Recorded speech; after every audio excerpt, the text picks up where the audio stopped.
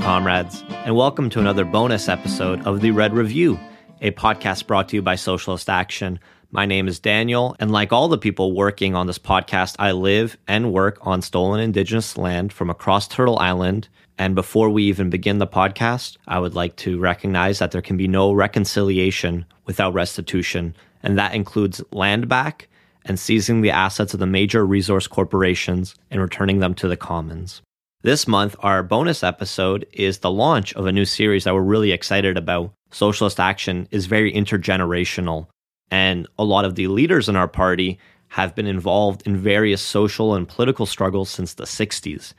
And we, the younger people in the party, so appreciate being able to learn the lessons they learned throughout the struggle for justice, and to hear the stories about the different movements and what worked, what didn't work. So this month, the first person we're going to be interviewing is Judy Koch. Judy Koch is a longtime feminist, disability rights activist, and currently is one of the co-chairs for the federal NDP People Living with Disabilities Caucus. Of course, that's just a brief description of areas in which Judy has worked.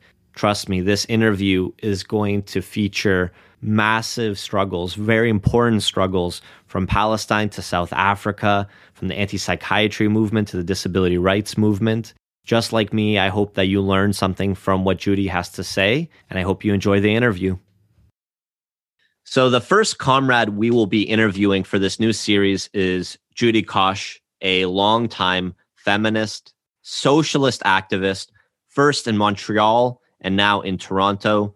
Judy has been in these various movements for the last 60 or so years, and we will be going through this chronologically all the way up until the present, where now Judy is one of the co-chairs for the People Living with Disabilities Caucus within the federal NDP. It's a long and storied history, and Judy is a true comrade. Welcome to the show, Judy. Thanks. Absolutely. So, Judy, you were born in Montreal, correct? Yes. And so that was where you first, potentially got radicalized and started joining some of these movements. So what was the first movement you joined? What was the first fight that you joined? Well, I'll start with the fact that my parents were, when they were young, they were in the Young Communist League. Oh, wow. In the 30s. So they've always had, they became rich later and they stopped being active. But in the 30s, they were in the Young Communist League, and they got communist literature until 56, the Hungarian Revolution. And then they stopped being interested. They started becoming rich, and they didn't like what happened with Hungary, how the Stalinists treated Hungary. So they no longer were interested in politics. Okay, but this awoken something for you then. So what year were you born in? 1947. Okay, so for the first 10 years of your life, you were still getting literature shipped to the house, and you were exposed to this from a young age. Yes. What was the first group you joined? Well, I tried to join an anarchist group, but they didn't want me. So in 1966, I came around the Young Socialists, Ligue des Jeunes Socialistes in Montreal. Mm-hmm. So I started off with them. It took me a while. It took 2 or 3 years for me to join the League for Socialist Action, because I was a very quiet person. I never expressed myself. They didn't know who I was or what I was doing. So the League for Socialist Action is the predecessor to Socialist Action, correct? Yes. So what was the League for Socialist Action like at that time? What were they fighting for, and how were they organized? Well, they were fighting for abortion rights, and they were fighting for Quebecois rights, the anti-Vietnam War movement. Those were some of the main areas they were involved in. Yeah, so at that time, abortion rights in Canada were not guaranteed, were they? No. People that wanted abortion often had to do illegal abortion. People often killed them.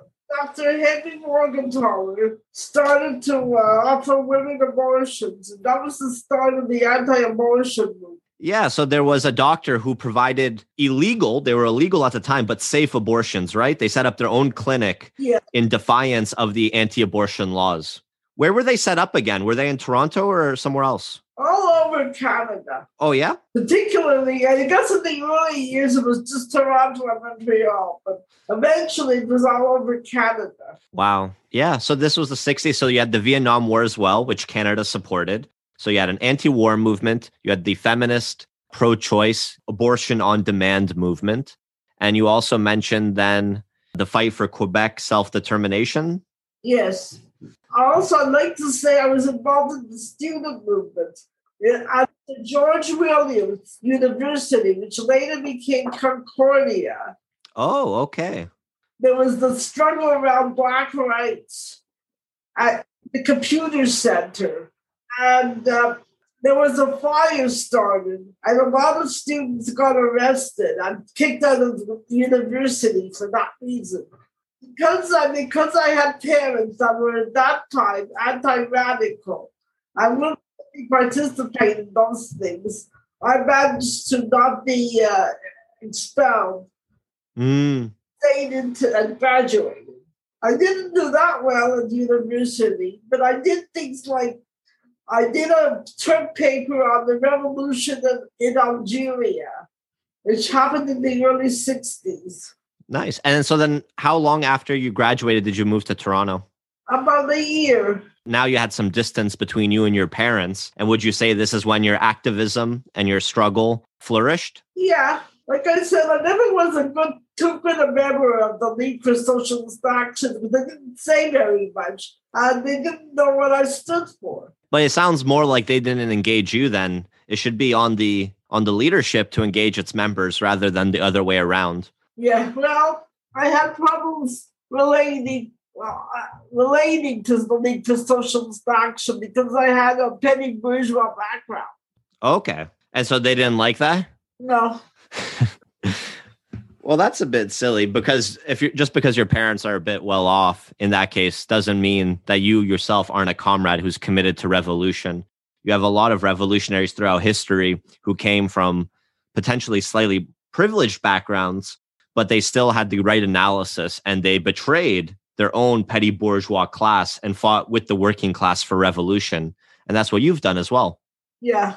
No one would call you petty bourgeois today, Judy. You're a working class comrade. So in Toronto, you're still a member of the League for Socialist Action. And what were the struggles going on then through the 70s and 80s? We dealt with trying to get women into industry. Yeah, absolutely. It turned on its head. The League for Socialist Action started to disintegrate in was it in the 80s? Yeah, it must have been in the 80s. So what year was it that you were expelled? In the 80s, mid-80s. Oh, in the 80s, in the mid-80s. And what was the reason that they gave for expelling you from the League for Socialist Action? Because we didn't want to go into industry. They wanted everybody to go into industry. Yeah, so that was their strategy, right? For people that were working in offices and other places like that, they wanted people to quit their jobs and to start working in factories, correct? Yeah. That's a tactic that, well, it hasn't worked out for them, has it? I got expelled because they said I was lying when I told them that they were treating me roughly. So that's a lie. You're expelled. So they told me I should quit the movement and join the Nicaragua Solidarity Movement. I also was still in contact of that group until I joined Socialist Action. Yeah, so Barry and Elizabeth would have also been expelled at one point. And I know part of the reason also for them being expelled was because they didn't agree with the League for Socialist Action abandoning the concept of building revolutionary parties. Is that correct? Yes. Whereas Barry and Elizabeth wanted the organization to remain committed to the idea of building revolutionary vanguard parties. So they were expelled and then they founded Socialist Action. Yes. Which today has been growing pretty immensely, but you've been there from the beginning. No, I haven't been there from the beginning. In 2003, I spent years doing other things other than socialist politics. Okay. What else were you working on then in the interim? I was in the Nicaragua movement. Mm-hmm. Until the imperialists managed to get a foothold in Nicaragua. The imperialists had counter-revolutionary fighting against Nicaragua. And finally, the Nicaraguan revolution was defeated because it didn't go all the way. We see very similar Very similar stories in Latin America repeating itself through history. With some exceptions, Cuba was one where the revolution has never been defeated. And you've done some work with Cuba as well, right? Yeah, I've worked with Cuba. Particularly, I've probably been in Cuba at least 20 times when I was involved in that. And what would you do when you would go to Cuba? I was involved in all kinds of different activities in Cuba, both vacations and work brigades, which I never participated in. I went on work brigades, but didn't work because of my disabilities. Are you open to talking about that a bit more, just as how it intersected with all of your activism and what it's been like to be a disabled woman working in these environments, in these social movements? Did people treat you hostilely because of it? Well, they seem to have been very friendly. First time I went to Cuba was just as a tourist. I was touring around, checking out all kinds of events. Every day I would leave the place where I was staying. I'd go to Havana and check out all kinds of things in Havana. So I went there about 20 times over the years, and all kinds of political and non-political, mostly political activity. What about the League for Socialist Action and some of the other organizations you've worked with in Canada? How did they treat you then as a disabled woman as you were coming up in the movement? Well, after I got expelled, I still hung around that group because I didn't know any better. Yeah. Even though I did have contacts with Barry, I never really joined the group until 2003. But after I got rid of my hesitations around socialist action, treated badly by the League for Socialist Action, I didn't really want to join.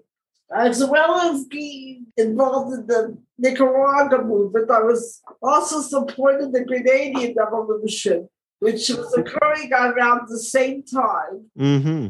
And I supported El Salvador.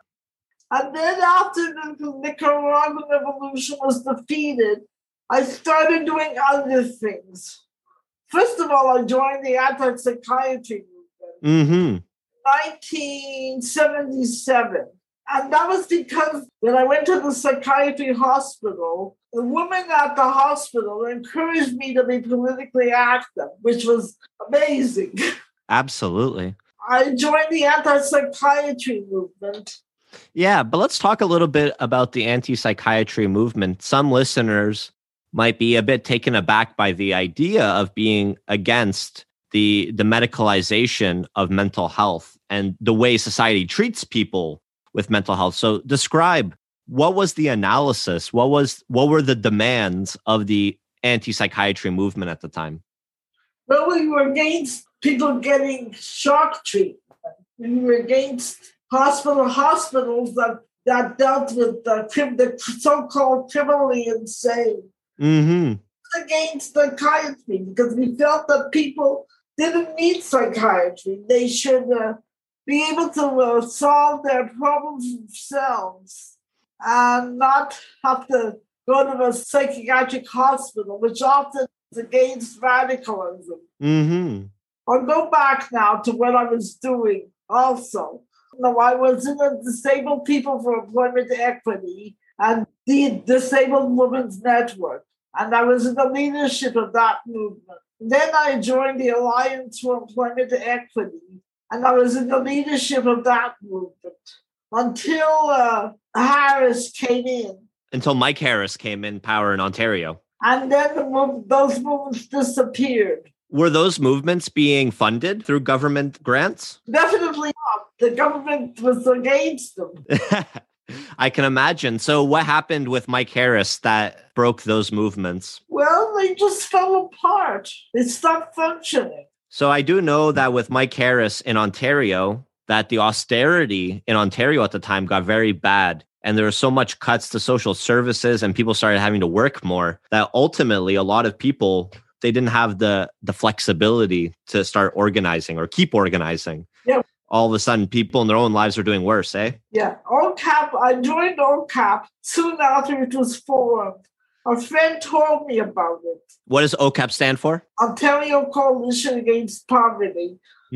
What kind of demands were OCAP putting forward? They wanted housing. They wanted housing for all. They wanted enough food and money for everyone. Mostly people on welfare joined OCAP, but there were working people also joined.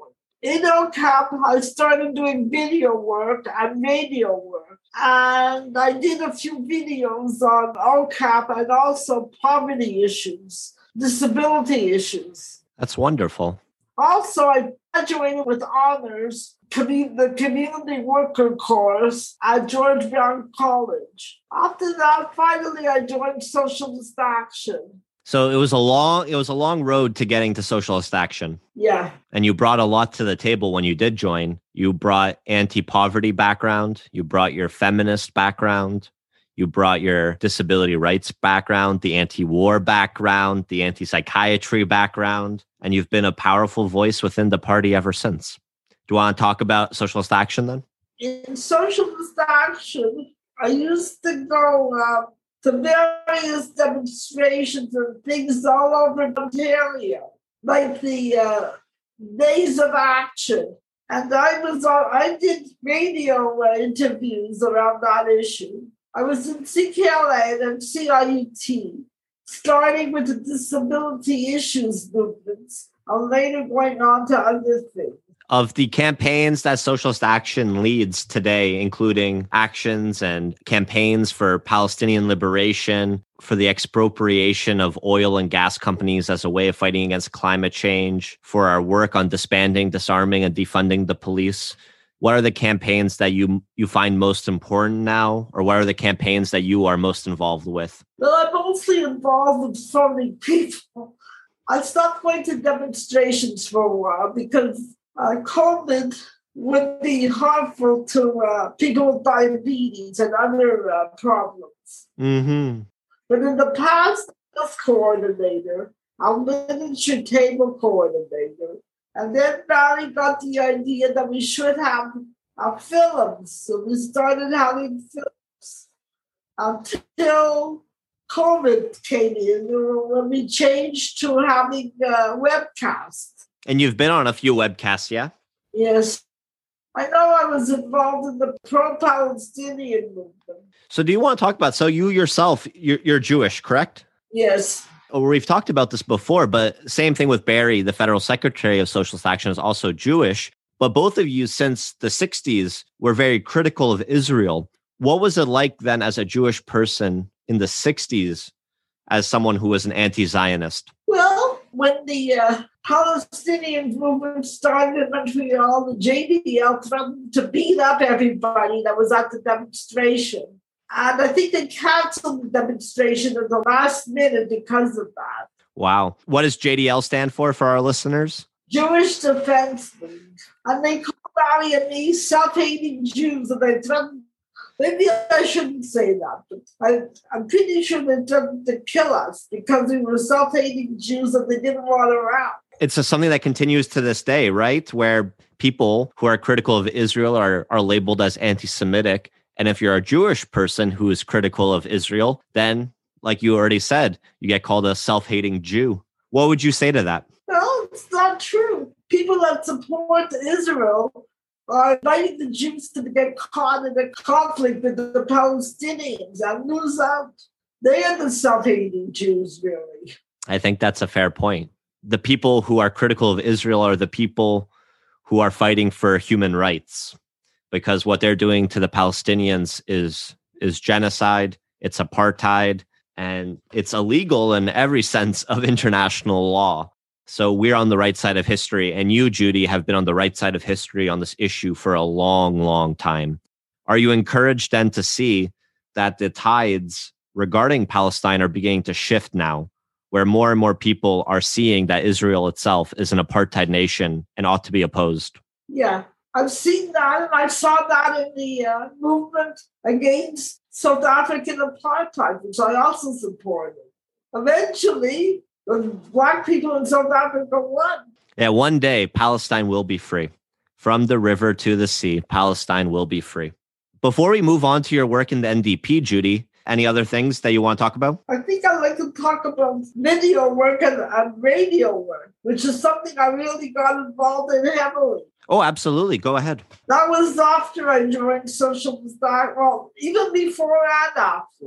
I was involved with the disability movement and radio. And I had a job getting disabled people involved in radio 1 year. I was only worked there for a year. But I also was on the board of directors of CIUT, worked on a part-time job at CKLN around disability issues. As far as video work, mostly around OCAP and disability issues, but I also did a history of OCAP and a history of the Bain Co-op and the history of Socialist Action. And I also was on the board of directors of the Bain Co-op for a year. I had my own ideas. I wasn't really concentrating on the ideas of being on the board of directors. No, yeah, you don't seem like a comrade who cares about the titles so much. You care about the work. Yeah. And then when I joined Socialist Action, I did a video on the history of Socialist Action. And that was my last video. I had trouble seeing things properly. So finally, I just stopped being involved in video work. That was around the late 2000s. Is now the time to talk about your NDP work? Okay. Yeah. Socialist Action, as a revolutionary socialist party, critically supports the NDP, which is the only mass labor party in North America.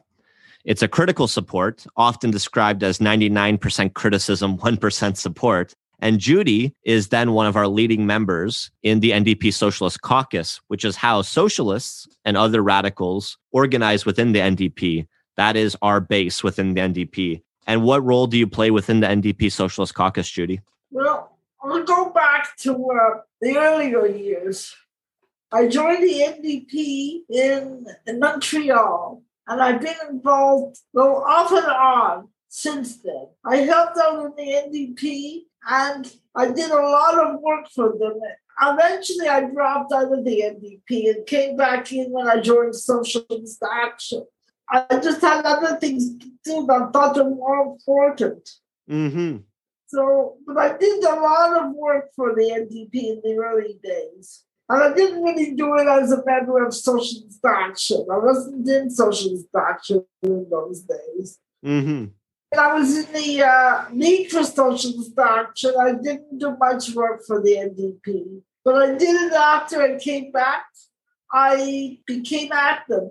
I was chief scrutineer in my riding, and I had to stay up till midnight. Boy, was I tired at that when they had the election campaign. I was totally tired. Then I joined the Socialist Caucus and was active in that. And then I became Disability Issues Coordinator of the federal NDP. I never thought I would become that. So this happened in 2021, right? At the last federal NDP convention? Yes.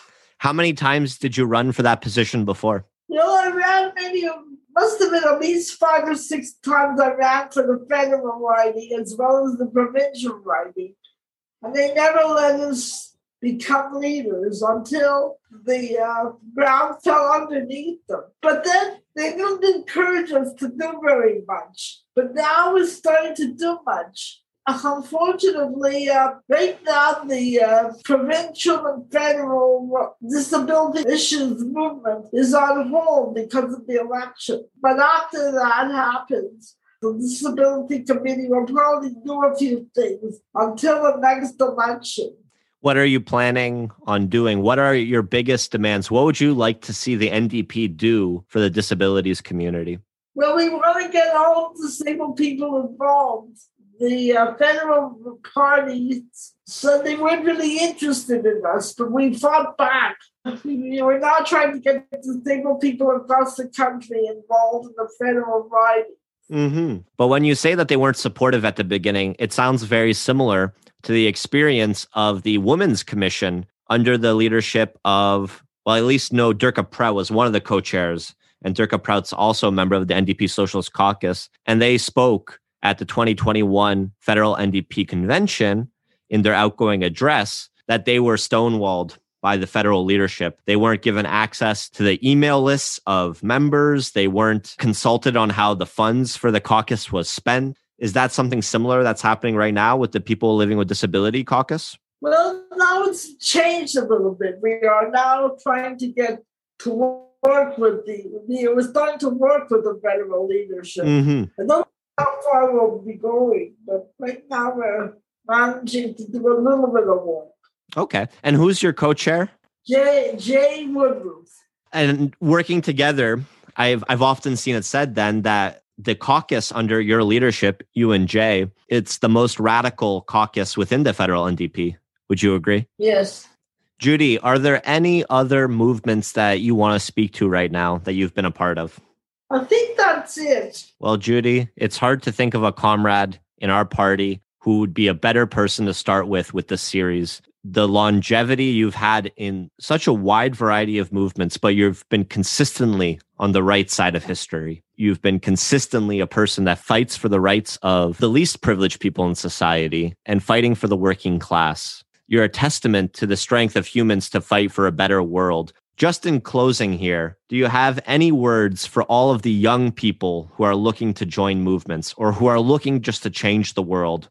What would you say to them? You should join socialist action. We're starting to see that happen. Capitalism can't meet human needs. Capitalism can't change anything. All it does is fuck everything up.